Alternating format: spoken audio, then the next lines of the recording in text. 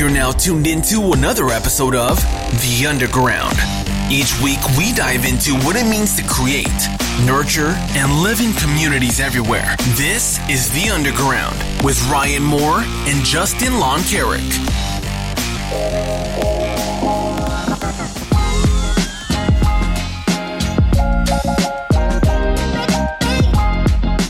Welcome to another episode of The Underground podcast. My name is Justin, and I'm sitting here virtually once again with Ryan.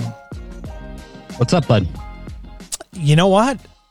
I can only say that it's a sunny day, and we're all alive, and just enjoying life as best I can. I'm trying to control the controllable. Does that make sense? Yeah. I can't control some things, but I can control other things. I think that's where a lot of the frustration is coming from lately, is people that want to control things, and there's just no control right now. You can't control what's happening. You can't control decisions that are being made. It's frustrating, but you know what? There's a light at the end of the tunnel.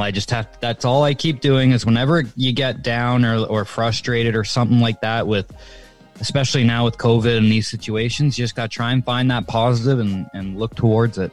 That's what my wife said to me this morning. It feels like there's no end in sight. And I'm like, there will be an end. This will not go on forever. You know, it might take another 6 months or 8 months or whatever it is, but it will not go on forever. And we made it this far, so it is what it is. Made it this far. And then I don't know if I'm pretty certain this is true, but I heard there's 20 million vaccines coming in by the end of the month. So that would be pretty awesome. Yeah. I actually have a question for you, and maybe we can enlighten some people. You sound a little different, my friend. Yeah, I'm not talking very normally. If you hear a little bit of a lisp when I'm talking, it's I think I brought it up on the podcast before. We did, that I would be getting Invisalign. It's installed. It's in my mouth, and it makes me have a slight lisp. I'm still trying to. It says day 3. So I'm still trying to learn how to do my S's.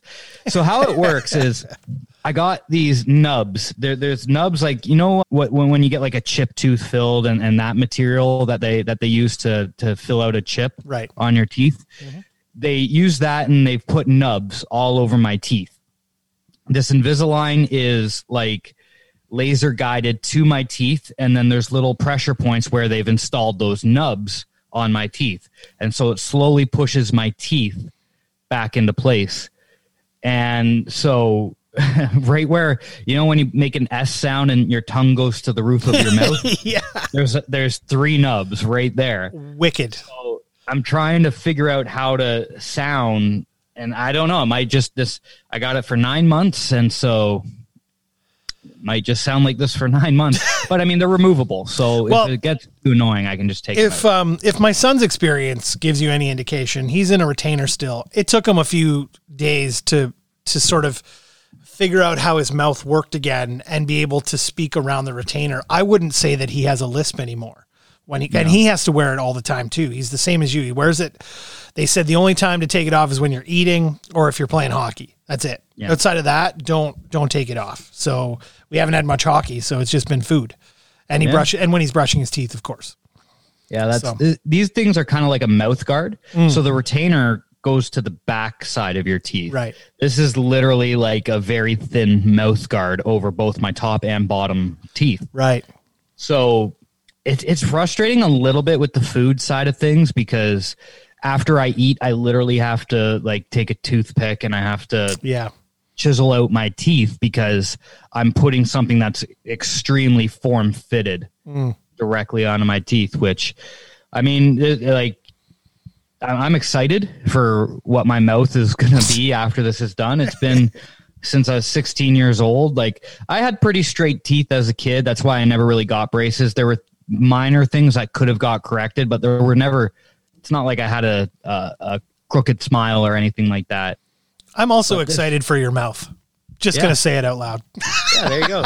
By the way, I got to give a shout out to Berta Bassick and District Dental over on Guelph Line. If you've ever seen them beside Gator Ted's, thank you for setting me up with this Invisalign. If you guys want it, if you guys out there are wanting it or looking for something, it's an excellent option. No one can notice it really until I start talking, and I'm sure I'm going to be able to start talking a little bit more normally once I get used to this. But yeah, if you guys, any children, adults out there that you don't want to go the full braces experience, look into Invisalign. Look up Berta Bassick at District Dental. There you go. So I had an interesting day yesterday. I've got a bit, actually, I look a bit tanned in here, don't you think? Yeah, you got the some Zoom sun. screen. So I had the sunroof open the whole time, and it was just blazing down yesterday. But I drove up to several different places. So my job takes me all over the place. I try to keep my client base and the places I sell houses to within a certain range, because as a professional, there's a range with which I have a limitation geographically where I just don't know stuff. I don't know how the conservation areas work in those places. I don't know what the building codes are like in those places. I don't know what it's like to be on a beach and what that means for certain things. And I don't know the markets in the areas that outside of what I would call my area. But every now and then you get a client that says to you, Justin, like, I need you. I love you. I don't want to use anybody else. I know you're referring me to this guy. He's great, but we really want your opinion on these things. We'd love for you to come with us on this trip. That's the ultimate compliment. Yeah. I mean, it's great. I love it. I feel good about it. It makes me feel, really warm and fuzzy inside. And quite frankly, yesterday wasn't all, horrible. I got to drive up to Muskoka and show houses. How can you complain about that? If anybody watched my Instagram, I was on a beach for a period of time yesterday. So yeah, I was just going to say, guys, if you want some good entertainment during this lockdown, Justin's posting some comedy, some quality comedy, some not very good carpool karaoke. Yeah, that's right. Yeah, but it's my tunes from when I was growing up, right? I was jamming along with you when I tuned in. There you go. So I drove up to Wasaga Beach to start, which I have never in my entire life been there. We've been up north many, many times, but mostly like Gravenhurst, Severn River. My grandparents owned a place in the Severn area and on the Severn River area. And so, never been to Wasaga Beach ever. We've driven by that exit a million times on the highway. And so the first time ever I got to drive out to Wasaga Beach, really cool little town, really cool little beach town, a little bit like Crystal Beach, right? Got to see a couple places on the water down there. And that's where the sun came in, because we left at I left at 10:30 in the morning yesterday. And, sun was blazing all day. I had the sunroof open and definitely got a bit of sun on my forehead. I have a huge forehead. I just want to point that out to the listeners. My hair is starting to disappear and the forehead's getting bigger. So, it catches the sun well. But the best part about being up there was really, we drove at one point from the 400 right through Port Carling to 11 to the other side to Huntsville, because we were looking at houses all over, literally like an hour and 30 minutes between showings, which was incredible. The longest showing scenario I've ever been in my entire career. And we got to drive through Port Carling again, which I did in the summer last year with the family. We went down to Gravenhurst and drove through Port Carling at one point, and we had lunch when we were allowed to go in to eat in restaurants at the Turtle Jacks in Port Carling. What a cute little town. And you know what? Nice there, those cottages on those waters there, oh my God. So you said nice. You started in Wasaga? Yeah. And you were looking at homes, were they on the water in Wasaga? They will not. These people in particular will not buy anything if it's not on a body of water. So yes. So am I allowed to ask, what does a house go for on the water in Wasaga nowadays? So it depends on the area. So the first spot we looked at was on not on the beach out in the big body of water. Mm-hmm. It was on one of the little inlet rivers, and that was $899 for a basically brand new house built in 2019. It was like about 1,500 square feet, something like that, 1,700 square feet. Really nicely done. Beautiful cottage setup, because they had 2 bedrooms upstairs, with which a master bedroom, second bedroom, and then the 2 basement bedrooms had, you could probably get 1, 2, 3, 4, 5, 6, 7, 8, 9, 10, 12 people in that house from a cottage standpoint. Yeah, I feel like that's kind of like the requirement of a cottage is just ability to sleep people. Yeah. Of course, you want a nice home and stuff like that and places to go on a rainy day, but basically the cottage functions like well, everyone's outside mostly. Yeah. But here's the interesting thing about these clients, and this is the learning process you go through as an agent. You kind of you get the criteria from a really big standpoint and go, okay, here's everything we want. And then as you start to see houses, you start dialing it into the things that they really want and the things that they've decided during the process. Hey, we don't mind if we don't have this, or we don't really want that at all. So let's focus on this. And we've gone back and forth a few times with these folks. I had them down in Crystal Beach a couple weeks ago, down in Fort Erie area. And now we're down here up in the other direction, up that way too, because they feel their money's better spent up there. And I would agree with them, quite frankly. That being said, this place was, you're right, it was totally set up as a really nice indoor space because it was a brand new home, but the backyard was a long, nice, narrow thing down to the water with a little waterway where you could hop in with a boat or a Sea-Doo and drive straight out to the big water in the big bay.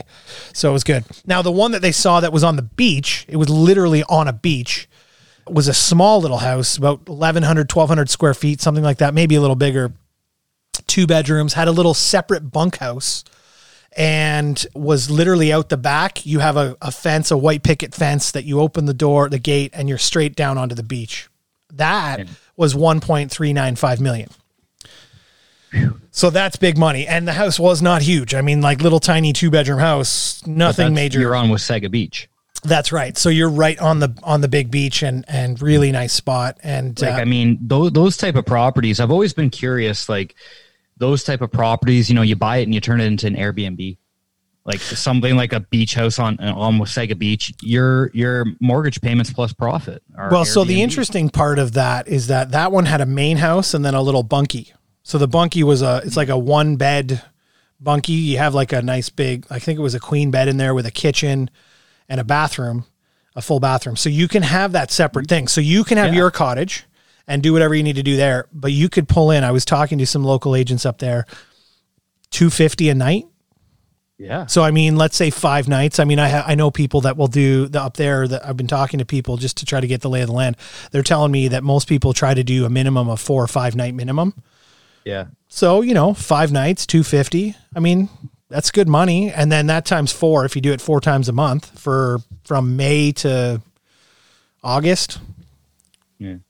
You're $6,000 a month ish, somewhere like that. Did you cottage a lot as a kid? My grandparents had a cottage and we would go there. So yes, what was it was I think we talked about it with Caleb when we had him on. It was in Washago or Washago. Oh, yes. So it was a little tiny off the beaten path on a river as opposed to a lake. But it was, to me, that's cottaging, like kind of in the middle of nowhere where you have to kind of go to the grocery store before you get there. And you're not going back to the grocery store unless you forgot something and it's an emergency. Right. So that was cottaging for me. But these people want more of a like close to a city process where they can go into a town like a Port Carling or a Huntsville or something. The one thing I will say about Wasaga is it is a bit of a party. Yeah, it is a bit of a party. Summertime, it's a party place. So you get the Toronto crowd. It's 2 hours for them, hour and a half for them to bomb up there. Yep. Right up, what is that, Highway? You go 400 straight through and then you get off at, I don't remember the exit, but right where you get off, you go straight through another 20 minutes and you're there. Yeah, so that's a party town. But where I grew up going, I grew up going to Bancroft. And just like you said, it's Highway 24 all the way up. And then you're in the middle of nowhere. Like the highway is 2 lanes, 1 lane each way with a dotted line down the middle. And Bancroft itself is a tiny, tiny town, but Bancroft is just on a river. It's not on any of the lakes.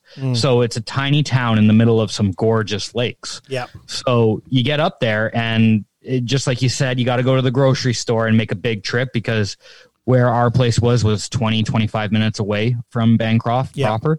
So it was on Potash Lake, if you ever know that. I actually think I know where that is, to be honest.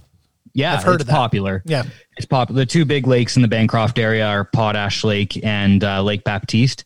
Actually, Jim Carrey, Arnold Schwarzenegger, they have places on Lake Baptiste. But it's a little bit more of a drive, though. That's the problem, is it's about 3 hours, a 3-hour drive, as opposed to Muskoka, which is what, 2 hours? You can get up to Huntsville in 2.5. I think I drove down. If you leave at midnight on a Wednesday. Yeah. Well, and that's the other thing is the traffic on the 400 is just ridiculous on those weekends, right? You're going to want to leave on a Wednesday and come back on a Monday or Tuesday. I had a 7-hour, I had to come home on a Sunday afternoon from North Bay, and I had a 7-hour ride home. I was cruising, and then it was like 3 hours just to get through Muskoka. Like, we need to figure something else out to get through that area. Well, actually, they are, having driven up there for the first time since last year or last summer, they've started widening some of the 400, which I think will help a little bit. But as you get up into where it gets a little bit dicey is past Barrie. Once you get through 11. Barrie, well, Highway 11 is also like tiny too, right? And that's, once you get onto those, it's like, those are 2 lanes each way with and the worst part is getting on and off those highways because of it's just like a little, like, there's no on-ramp. Road. It's like there's a road connected to the side of the highway. But to cross the highway, you literally are driving across a highway. You're not going under or over it. You're driving across the highway. But 11's one of those ones where, because that's where we would go up to get to where my grandparents' cottage was. And if you get caught on that, there's just no relief from it. You're stuck on it. And there's no way around it. Like, there's just no way around it. So it's tough. Yeah. But we had to drive yesterday we went from Wasaga up a little bit further north from there.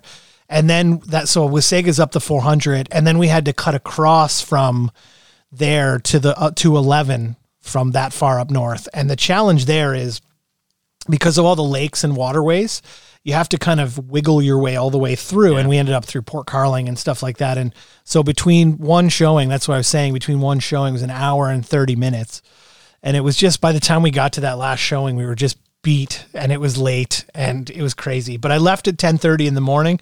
I got home at about 9:00 last night. So, I mean, to a game of Uno, which was awesome, actually. And can I just point out that I played 3 games once I got hooked in, and I won 2 of those 3 games. So, hey, I'm pretty good. What's that? 66%. 66% win rate. I'm not bad. I mean, I'm no like Jack Campbell, but I'm still like, that Jack Campbell story, that's something else. That's insane. I mean, how can they go back to Freddie right now? Or they're going to go back to you can't, because that's just how hockey will work is it's Jack's to lose.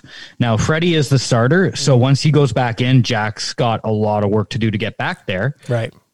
But he's proved himself. You reward that. If you were to take him out for any reason other than injury or bad play, I would, if I'm on the team, if I'm the captain, if I'm Tavares, if I'm one of the assistant captains, I'm marching into the GM's office and being like, what the hell is going on here? This is not right. We talked about this with Mikhail last week, where it was like, when the goalie's on a roll, you want to leave him in there and just keep him going. Play that hot hand. Yeah, play that hot hand, because he's just on fire right now. And, that emotion of that story is just, it gives me goosebumps just thinking about it right now. Holy cow. So I took a deep dive into his story, because it's compelling. It's compelling. It's inspirational, and I love having ammo for my kids at work to be like, look at this story, look at that story. And he's a first round draft pick to Dallas. Like, I think he was 10th overall. Like, he has high pedigree coming out of the junior ranks. What happened to him is he kept on getting buried behind good goalies. He was young, and there were goalies in every situation that he went to. There were older, established goalies. So he wasn't getting opportunities. And then when he did get opportunities, he would get hurt. And so it was just bad circumstance after bad.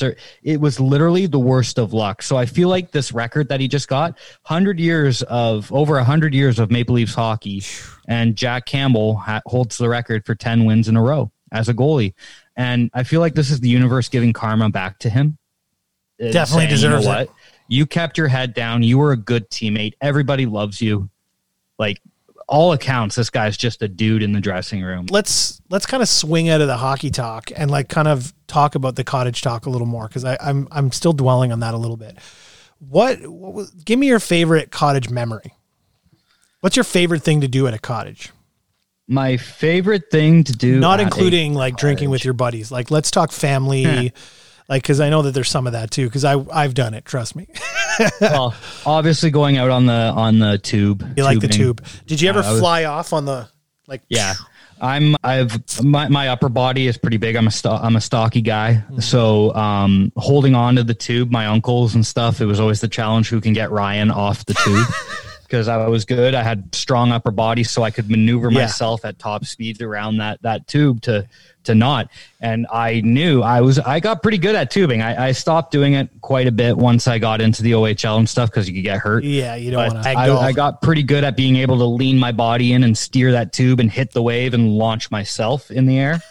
I got pretty good. My other one is cliff jumping. There is in Bancroft, there's a nice 30-foot cliff that you can jump off of. And then there's another one they call it the Big Pink. And that one was, because it's rock, it had like a pink tinge to it. And that one was about like 45 feet tall. So yeah, that's not my thing. I'm not there for that. So my cottage memories relate to like sitting around the fire and, funnily enough, playing Uno, which is another weird one. My grandmother had a set of Uno, so we'd sit and play that as a family, like huge games of Uno. But sitting around the fire and boat rides and tubing rides and stuff like that. I did a bit of scuba diving in the Green River once with my uncle. Ooh. He took us down. That was kind of cool. Do you have any certifications in that, or is that just recreational? He does. And he's scuba dived all over the world. He's done some cool stuff. He was like, hey, come down with me. And he had the second breather with him. And he's like, just come down and we'll go down and look at some stuff. And you know how much garbage is at the bottom of those lakes, those rivers? I mean, it's just crazy how much is down there. We were like finding watches and sunglasses and bottles and, out of sight, out of mind. Oh, it's crazy. But you know what's interesting about that is I understand that it's garbage, but nothing that we have created, hear me out on this because I'm going to sound like a lunatic in a second. Nothing that we've created as humans didn't come from something that wasn't already on Earth. Yeah. So like, I don't know, this stupid plastic thing that is my daughter's eventually will break down because it came from products that are from Earth. You understand what I'm saying? Yeah, you're talking about the cycle of nature. The cycle of nature and the idea that eventually things will break down. Sometimes it takes longer because the things we've created withstand those earthly, sort of erosions. But I just feel like, there's stuff at the bottom there that's probably not good for something, certain metals and things. But eventually it'll all just break down and wash away. Mother Nature has this way of cleansing itself in a way. I don't know. Maybe I'm overthinking it. I understand what you're saying. You're getting real deep here. Yeah. You're getting real philosophical. Yeah. I understand what you're saying. In the grand scheme of things, Earth is millions and millions of years old, right? And in the past 100 years, which is literally a millisecond, less than a nanosecond in the grand scheme of Earth, we've done some things and put some things out there, and the Earth is already starting to adapt to it. So basically the ocean levels are rising, and what does that do? That it's trying to kill off some people. It's trying to move people away. What is the Earth doing to adapt to all this pollution and stuff? It's making it uninhabitable for the people that are causing it. So that's the Earth responding. And what would happen is, maybe life on Earth dies all for a bit, but it was dead at 1.2 millions of years ago. And life found a way. So in the grand scheme of things, the Earth will bounce back, but we might not be here. Yeah. Well, and have you watched, so we talk about TV a lot on this podcast, so I'll bring it around. I just watched The Stand, which is on Prime, and it's all about like a flu that goes through the entire planet and kills off 97% of the population. How topical. Very topical. But I mean, Stephen King wrote this like how many years ago, right? So it's not like it was something that was just written for this. It was something that was written years ago and they've adapted it to another TV series. Remind me to say something after your thought. Okay. So I think that I would like that scenario. I hate it for humanity, but I think I would thrive in a scenario where everyone died and it was only a few people that had to survive. Like, I think I would shove me on a deserted island. I would really enjoy that. Yeah, I would, because there's some people that, for example, love contact and I don't have a ton of friends and I don't care if I hang out with them or not today or whatever. You know what I mean? Like, I know I'm in a social business as a whole, which is weird, but I really enjoy just being at home with my family alone, and that's it. And I know that if something went wrong like that, I'd be like, we'd hunker down, we'd do our thing, we'd make our way through it, and we just get on with it. I feel like camp games is important to know. Those type of, those games that just time games, car games, and stuff like that. Exactly. Oh yeah, totally. Yeah, camp games. Like name the NHL teams that don't end with an S, like the Maple Leafs, and I think there's 5. Senators? Dallas Stars. I don't know. Do you know them? It's the Minnesota Wild, Tampa Bay Lightning. Yep. Knights. I don't even know. Now I'm gonna. I can't think of it. Game over. Yeah. Well, Kraken is the new one. That's the new one. Yep.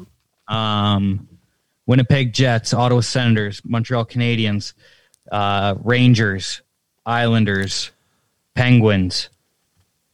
Is there 5? Are you sure there's 5? I don't know. Columbus Blue Jackets. I'm just going through the divisions. Yeah. Coyotes. There's Predators. Someone out in the desert. Avalanche. That's a good one. Yeah. But yeah, so it's what I was going to say to your point before was the you know how you said Stephen King predicted, like, so there's a bunch of things when COVID first hit, people were like, oh, look, this guy predicted it. No, look, that person predicted it. That girl predicted this. And this was written in a book in 1900s.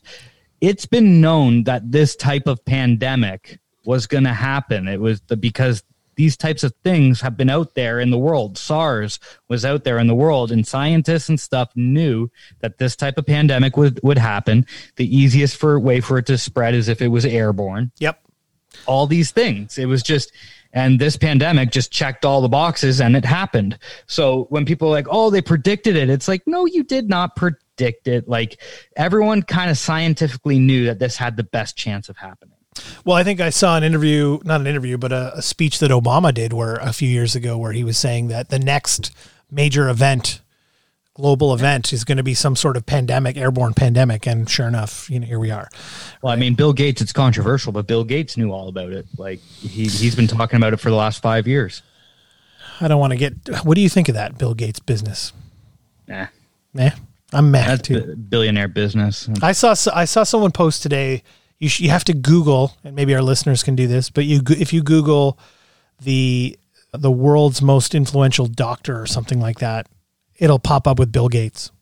He's not technically a doctor. I think he might have a doctorate, an honorary doctorate or something, but he's not technically a doctor. Yeah, because didn't he drop out of something like that? But the point is that he has the most influence over the governing bodies that take care of medicine and such. And for some reason that pisses people off.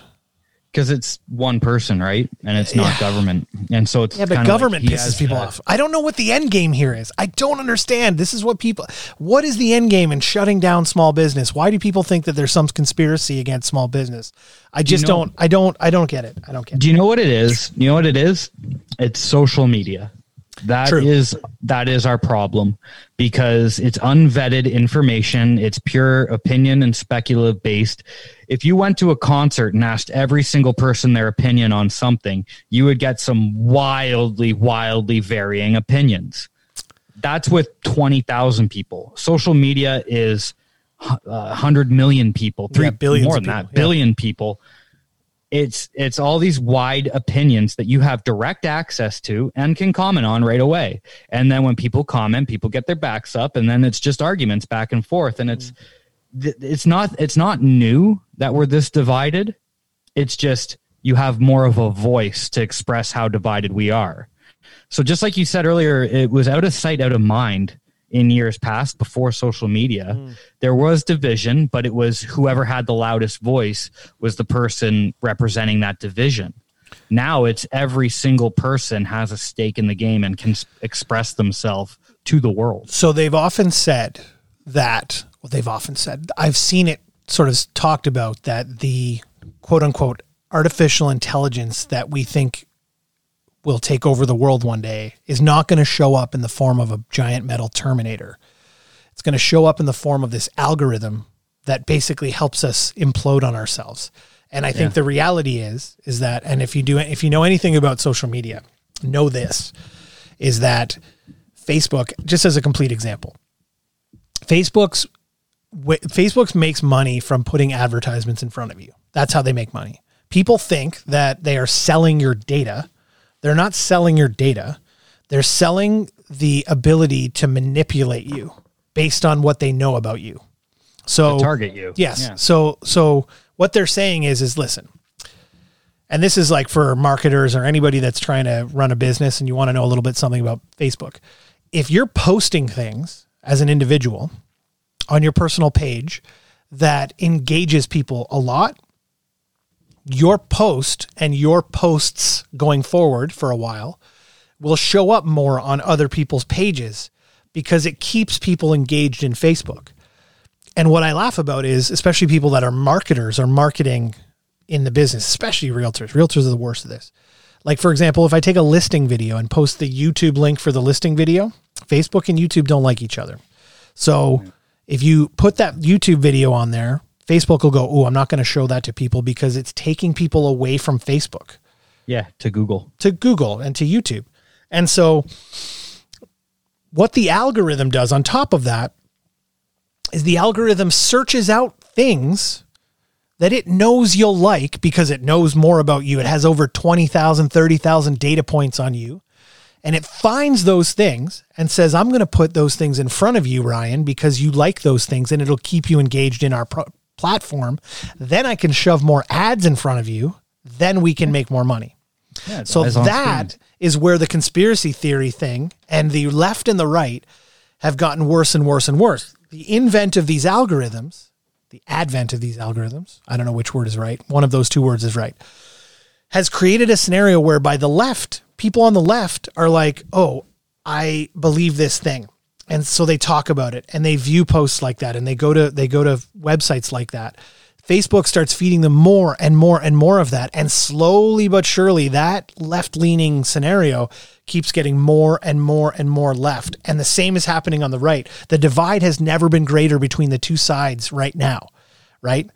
And so that's where the danger in this lies, because now we're going to create a scenario where things like the insurrection in the beginning of January and people dying because people do stupid shit like that, right? I mean, I get that people were standing up for what they thought was right, but that was incited by like largely social media relevant things. And so I think that that's where the problem lies in social media, is that we've let the algorithm go so crazy that we're allowing it to push ourselves into these crazy worlds. And that's why QAnon became a thing. Yeah. It's been completely debunked at this point, but I've had thoughts about what you're saying. And, you know, I went to university, and in university, one of the major things that they teach you, especially in your first years, is how to access proper information, not necessarily right or wrong, but proper information and how to critically view that information to form your own opinion on it and potentially advance it forward or prove it wrong or break it down. Right. Those types of things.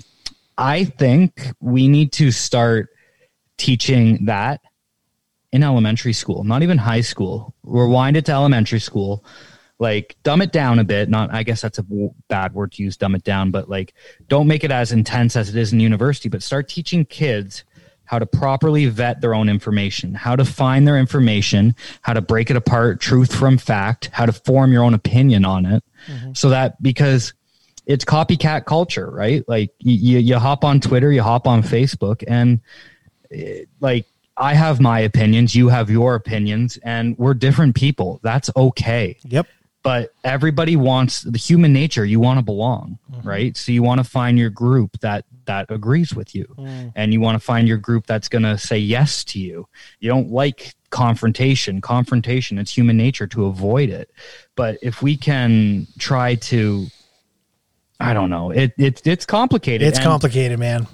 And social media and this pandemic forced everyone on to, so people who are never touched social media in their life are now on it. Like, I mean, I know people that the problem I have with it, it's creating fake activists in a way. Fake outrage in a way. And that's my problem. If you believe something so wholeheartedly, then you stick to it. Yeah, you do it. I have a person who I won't name, who said to me, and this was back in the day, March 1st, Ontario is going back to no masks. We're not doing masks. It's a whole blah, blah, blah, blah. It was a whole thing, right? And I was like, wait, is this real? Like, it looked like a real press release. It was a thing he sent me. He's like, no, this is what we're doing. And I'm like, okay, are you doing this with your company too? Because he's part of a company. Well, I'm going to try. I mean, if you truly wholeheartedly believe it and you think you stand behind it, you are going all in on it. You are not going halfway just because the money from your company could get affected because you may lose income, right? I don't know. There's just this, like, to me, that's a halfway activist. That's someone who kind of believes something, but doesn't necessarily stand behind it. Because if it's that big a deal, you're going to die on that hill. Right. Yeah. And it's just like the people that are putting a post out at 5 o'clock in the afternoon. They put this outrageous post. They're so outraged with something that just happened. Blah, blah, blah, blah, blah. Let's get it. And then they go have dinner. And then they've completely forgotten about it. But meanwhile, on the internet, it's been reshared and tweeted and posted and stuff like that. And this person probably didn't even, like, it was just a thought that they were outraged in the moment. Like, I was always told in hockey, you know, there's a 24-hour rule. If you had something wrong with a teammate, a coach, or something, and you wanted to, like, you know, get pissed off and yell and scream, sleep on it, wait for the next day, and then do it. Because your thoughts will go through it. You'll maybe calm down. It's high emotions, stuff like that. But just the immediate availability of anyone's comment on anything can be toxic. It can be very good. It can be. But it can also be very toxic. And the funniest part about it is if you try to sort of be on the other side of that argument with any of those people, that's you being like, it all plays into the theory and to the whole program that they're talking about. And I'm not suggesting in any way, shape, or form that as humans we need to be sheep and follow along with everything that is said about everything. But because there are things that I've questioned over the last year and things that I don't believe in, and I think that things should have been done differently, and there's whatever. But I certainly believe that there is a limit to what really truly is happening and what is being made up. Like, what is real and what is being made up is, in my mind, pretty clear. Yeah. But people are just so hung up on things. I mean, like, are we still talking about chemtrails? Are we still talking about chemtrails, people? Seriously? Well, here's something I want to talk about. And I know you're going to have an opinion on this, and maybe we this is where we end it today, but let's do it. Kids are getting perms. Like, that is, oh like, my goodness. That as a kid, I was out of that generation. I think the generation before me was a perm generation. That would be your generation. I don't know. You can maybe speak to it. We did not have, the girls might have had perms in my generation, but certainly not boys. I know, because I saw Justin put a social, I think it was Facebook post. And well, I'll let Justin explain, but his son wants a perm. Yeah, so he's got already naturally curly hair. It kind of came from me as a kid. I had really curly hair too.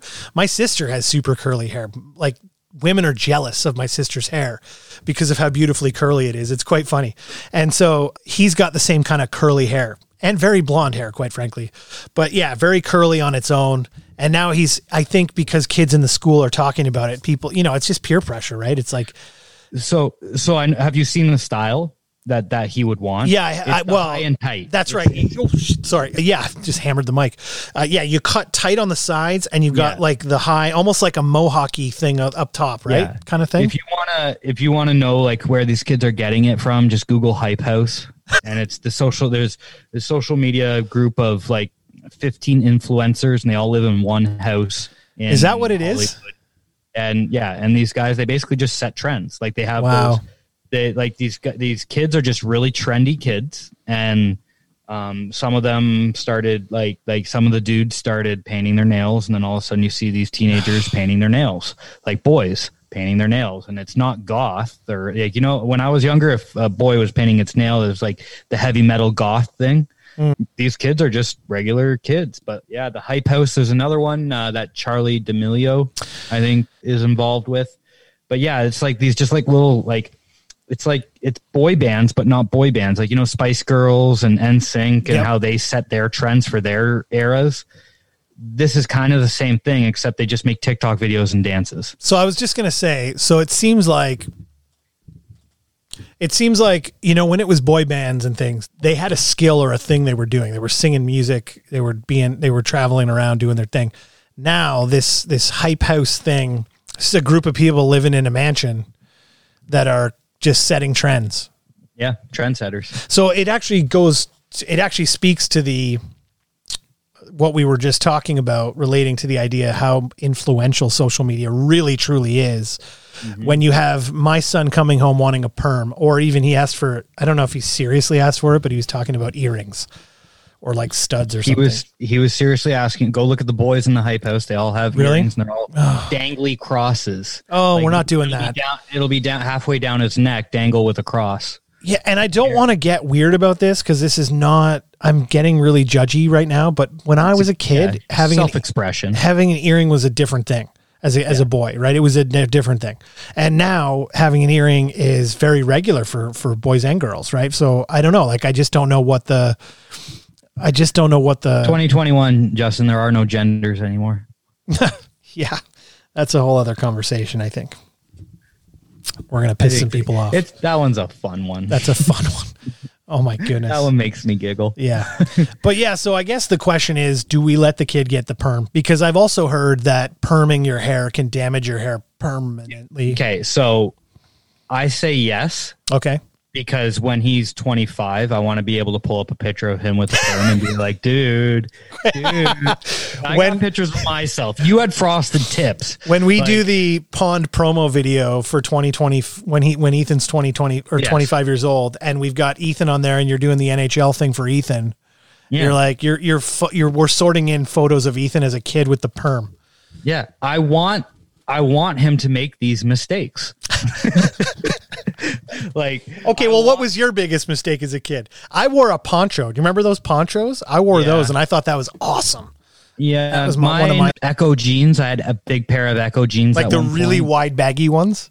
I didn't get the baggy ones. You know, I like to say I was very conservative as a kid. I was a hockey player, so I just wore the clothes that like hockey companies made and stuff like that. I rarely went fashion. With my hair, my hair naturally just wings out like a hockey player hair would. Mm-hmm. So like I literally just looked like a hockey player. I'll tell you something that I did very late into my childhood, into my teenage years. I wore tube socks all the way to my knee, almost. Like you know, long socks, right? And did you wear baggy shorts with it? No, you wear tight. You should see the short shorts I used to wear as a kid, dude. I'm picturing like, you know, like the low riders and like the Spanish guys in like the El Camino. So first of all, I was an athletic tube socks and like baggy shorts. No, I'm talking like I was an athletic kid to begin with, right? So back then, shorts were fairly short. They weren't like baggy, big, long sports shorts like you have now. Yeah, they were short shorts. It's come full swing. We're talking in the 80s here, my friend. So it's kind of like style now. Have you seen it? It's style. This is my point. So now we were just talking about Mikhail's clothing line and his bathing suits that are tight short shorts for men and boys. And now the high socks are coming back too. Nike's making, and all these companies are making high socks for athletics. I was like, I was doing that. And I remember when I stopped doing that because one of my buddies on my baseball team, when we were in the back, this is going to tell you the sign of the times. We were in the back of a pickup truck in Burlington getting driven across town. And he says to me, now. Yeah, no, that wouldn't work now. So my buddy says to me, hey, you still wear tube socks? And I was like, again, this was part of the influence of that being back then. This was what social influence was a kid going, you still wear tube socks? And I was like, I didn't have anything else. So then the next day I was down to wearing like, I'm stopping that now. But I was like easily 11 or 12 when that happened. Yeah, but when I was younger, they always said like when you see a fashion trend come up and you're like, okay, what's the next fashion trend? And then older people would always say, it's going to come around. Like things are going to just come back around and just keep cycling. Literally now, if you go look on websites, it's like neon windbreakers with the crazy like swooshes on them. Yeah, high socks, short shorts, perms. Like we were down in Florida the year before, 2019 in November. And one of the big trends down in Florida are those neon windbreakers that we used to wear in the 80s and 90s. Yeah. They're come back full circle. Oh yeah. So anyway, but the more 80s you can look like, is cool now. The kids are going to be like, oh, that guy's on. Those big giant sunglasses are coming back. Yeah. Those big visor sunglasses. The ski sunglasses. Yeah, exactly. It's all coming back. Like it's so good. Yeah. But, and you know, what's funny about that is what they do say that all of that is totally manufactured. Like it's coming back because people make it come back, not because someone just decided. In full circle. It's coming back because some companies were like, this looks cool. Yeah. Okay. Who can we pay to wear this on social media? That's right. Oh, Kim Kardashian. Okay. There you go. Oh, Hype House guys. Here, I'll wear this. Okay. And now everyone wants it. So we'll end on this bombshell right here. Okay. Oh boy. I just heard Kim Kardashian is now considered a billionaire. Yeah. I heard that. Yeah. Mm-hmm. I don't think we need to talk much about that. But, famous for being famous. We're in the wrong business, Ryan. We're in the wrong business. How much is Ray J worth? I don't know. Hey, DMX just died. Did you hear that? He did? Yeah, he's dead. Literally yesterday. Not going to give it to you anymore. No. And Prince Philip, God rest their souls. Prince died a couple of years ago. Prince did, but Prince Philip, who's the English Queen's husband, just died today or yesterday. He died? Mm-hmm. He's dead now. He was 99. He was old. And he was ill. There's gonna be a funeral for that. Oh, that'll be a big one. Yeah, for sure. So, and then you wonder. We're now like going on about the Queen now, but you wonder. We just said we were gonna stop. Yeah, whatever. But you wonder if how when you get older people that have been together for years and years and years, and the husband dies and not long after the wife goes, or vice versa, right? Because they've been together for so long, it's almost like their lives are intertwined. So when one of them goes, they kind of lose a piece of their soul kind of, and they're just like, they got nothing to live for. It happened to my wife's grandparents, actually. Andrea's grandmother passed away, and then it was not long after. You could just see Granddad was like kind of just petering off, and then one day it was just done.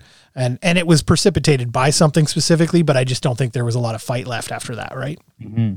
So I wonder if this is a scenario where that could happen, because the Queen Mum is not young either at this point. No, she's late 80s, right? Yeah. And I wonder how we go on from here. What happens from here? Well, I like what you just sparked a little thing, what you just said. Like, honestly, like you said, their lives are intertwined. Mm-hmm. So when one goes, like, this is like just looking pure functional, taking a pure functional approach. When one person goes, responsibilities and things like that around the house, out and about, like just habits and stuff that you would do together is now gone. So you have to change your own personal routine because there's a person that's not there in your life anymore that was doing things with you and for you. And at that later age in life, sometimes your body just is like, okay, well, that's the sign that things have changed now and time to go. So they were married for 70 years. Wow. 70 years. It's a long time. My grandparents had their 60th 4 years ago. Their anniversary. Yeah. That's a long time. Yeah. I'm not saying that's bad. I'm just saying, like, that's just,